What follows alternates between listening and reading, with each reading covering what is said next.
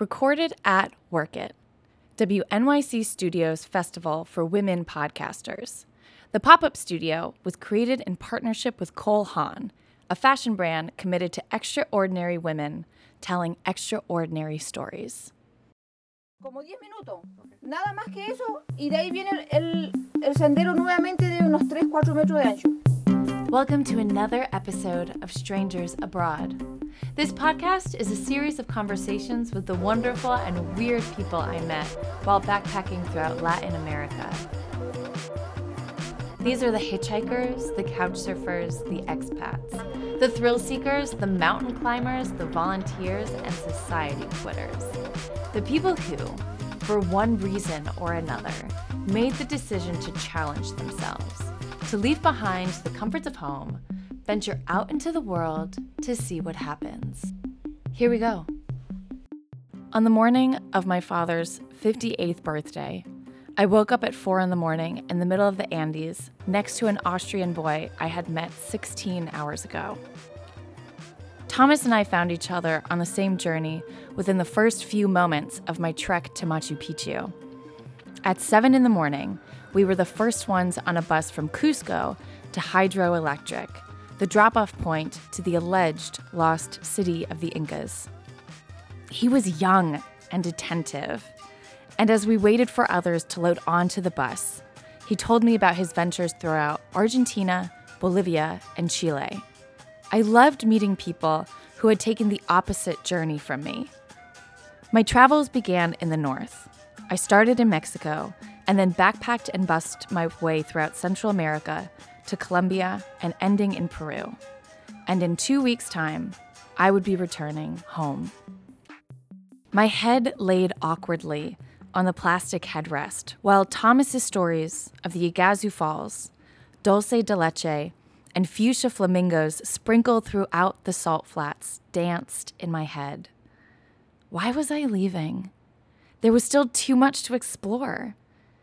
While his stories kept me occupied from the rough journey ahead, it awakened a sadness and sense of doubt about returning home. For the next 6 hours, we kept each other company while enduring a whiplash of a ride through the Andes, a road that demonstrates how the earth can so quickly contradict itself, constantly switching between elevation and landscape. At some points, you are at the apex of a snowy cliff. Then 30 minutes later, you could be in lush foliage, crossing under a waterfall. I got used to the rhythmic clicking of Thomas's camera, capturing as much of the moment as he could.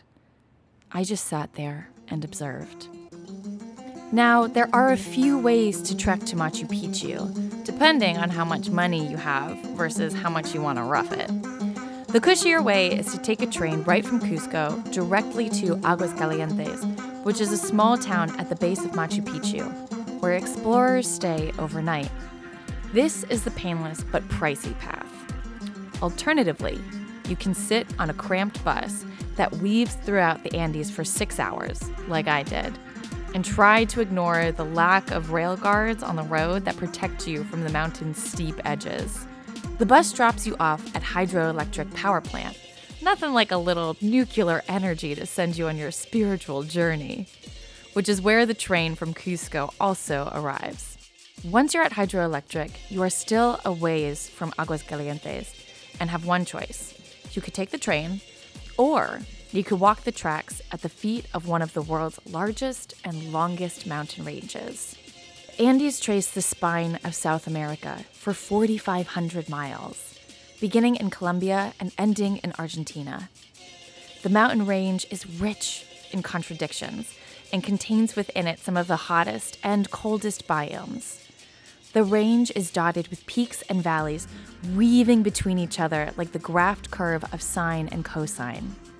The highs and lowlands pass through the equator and stretch out towards the South Pole, accidentally blending together dissimilar biomes, like the spirited colors of an artist's palette.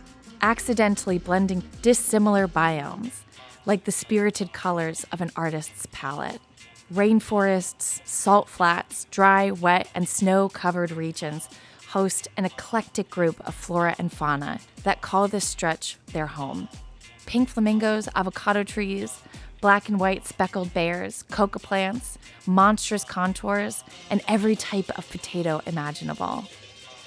If you choose to trek along the train tracks, you'd be walking amongst giants, which is exactly what Thomas and I did. Once we scrambled off the bus and filled our water bottles, we began our pilgrimage and felt that the 2.5-hour walk would be great for stretching our cramped legs.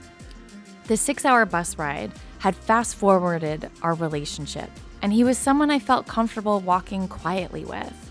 And I didn't need to fill the silence with patches of history that had happened before we had met each other.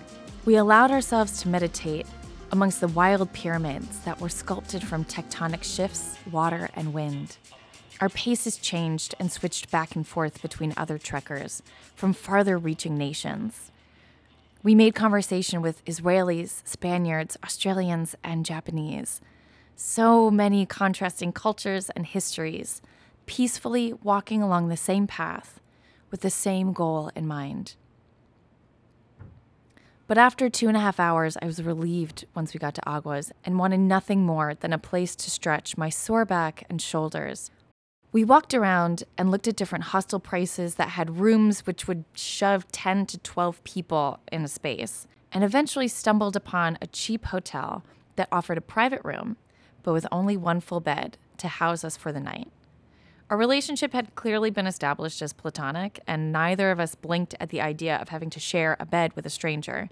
Now, in hindsight, there are plenty of times when I realized that the situation could have turned out vastly different, and I forget the vulnerabilities of being a solo female traveler. But after 5 months of compromising small spaces with lots of people, the idea of putting down my shampoo and face wash in a private, consistent space felt like the greatest luxury. After settling in, the sun had already fallen, and we decided to explore the tiny town that housed the gateway to Machu Picchu.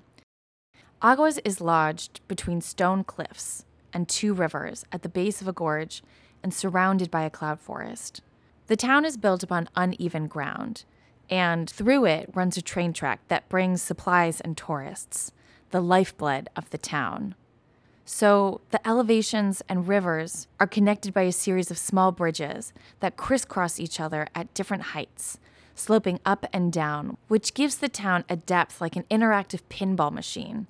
It'll spit you out and bounce around from one corner to the next, and is filled with secret exits and entrances. It's fortunately not long enough for one to get truly lost in, so we strolled around the town like little pinballs, not knowing what we would bounce into and send us in a different direction. As we walked through this transient Gordian knot, we grabbed snacks and supplies for our next day's journey as our anticipation grew. Machu Picchu is a mountainous citadel hidden deep in the Andes. A citadel is a little city with a fortified area situated at its core. Anthropologists believe it was originally a place where the ruler of the Incas would take vacations, but was quickly repurposed once the conquistadors arrived. It's rumored that Machu Picchu became a hideout for the Incas, away from the bearded men on horses who arrived from the sea, because the Spanish left no written record of Machu Picchu. There had always been this omnipresent myth of the lost city of the Incas, but the Spanish never got there. And it's actually still not considered the lost city of the Incas. There's another place, which I cannot pronounce, which is even deeper in the jungle, that is still difficult to get to in 2017. The Incas' ability to live in such hidden places is evidence of human endurance and adaptability. Machu Picchu slowly deflated in population after being exposed to Western diseases and the conquistadors plundering their land and people. However, the jungle continued to protect this sacred space from outsiders, as it remained isolated from the rest of the world for hundreds of years, tended only by a few remaining families and lamas. It was discovered by the Western world almost 100 years ago. In 1911, the American historian and explorer Hired Bingham, looking for the old Incan capital, and was shown Machu Picchu by a local farmer. Bingham brought Machu Picchu to international attention and organized another expedition in 1912 to undertake major clearing and excavation. It has since been overtaken by tourists, trekkers, and explorers from every corner of the planet. So there are two ways to get to the base of Machu Picchu, by bus or by foot. I wanted to hike it, as did Thomas, so we decided to wake up at 4 a.m. to get there for the 5:30 sunrise. After a platonic night of rest, our alarms go off, and like soldiers, we quickly dress, grab our bags, and march out the doors with determination. I was a little nervous because I had no idea what I was getting myself into. Thomas and I quickly parted because I had to turn back for something. We would meet at the top of Machu Picchu, which is closed at noon. Once I returned back to the entrance point, I began hiking what felt like the y-axis of a right triangle, and I could feel the past 2 months of all the chocolate, potatoes, and steak working against me. But I was motivated and meditated on the fact that it was my father's birthday. I know he may never get the chance to go to Machu Picchu, and if he did, he couldn't hike it the way that I was. I was young, and I could break my body a little bit. And I wanted to take full advantage of the opportunity I had to be there, that my parents weren't so fortunate to have. So I hiked it for him. With each step, the tops of the mountains began to expose themselves, haloed with the gleaming of the new rising sun. It was 5:30 by the time I arrived at the base of Machu Picchu. I sat for a minute to collect my breath and watched the rested passengers get off the buses. I walked around the city for a little bit, made eye contact with an alpaca, and decided to keep hiking before the other mountain closed off for the day. Another hour-and-a-half hike directly up. Once I arrived at the top, I ignored the loud Canadians and Americans taking shots of Pisco at 9 a.m., and I found myself a ledge to sit on and just stare out into the sky, the mountains and the world below me. I turned away from them and blocked out the sounds of the world, and I sat in awe of what was before me. I was at eye level with the apexes of the Andes, some of the most paramount accomplishes that our Earth has to offer, and became hypnotized watching a distant bird playfully swoop in and around the Azure Mountains, magnifying their magnitude like a plastic bag caught in the wind. This was the closest I had ever been to the sun without flying. While I sat in solitude upon that mountaintop, with the world below my feet, the feeling of loneliness evaporated. It was a moment of pure acceptance of my position in this larger collective consciousness. I am a word in a larger story, a neuron in a mind, a speck of dust on a clover that shouts out, "We are here, we are here, we are here." An energy that ebbs and flows with no particular direction, and there's nothing to do but go along for the ride. I was so overcome with everything I had done in these past 5 months, traveling alone, being humbled by the world over and over again, and chiseling away at the slab of stone of who I was and wanted to be. I was fully present and knew that the only thing I had was this moment. And I cried. More accurately, I wept. I am frequently overwhelmed with my own existence, and when the daily dynamics of the mind have subsided and I am present, everything becomes illuminated. It's when, for a flash of a moment, my brain tries to fathom how expansive this universe is, and zooms out to observe the world, then zooms out to our solar system, and then zooms out to our galaxy, then zooms out to our universe, and I feel tiny and insignificant, but peaceful. And know that I am part of a larger, complicated system that is so unfathomable to my species. These moments are what I call emotional orgasms. Because when I'm in the presence of something that is so beyond me and I'm humbled by it, I just cry. The universe is in no position to explain itself to you. And the silence of the mountains was deafening.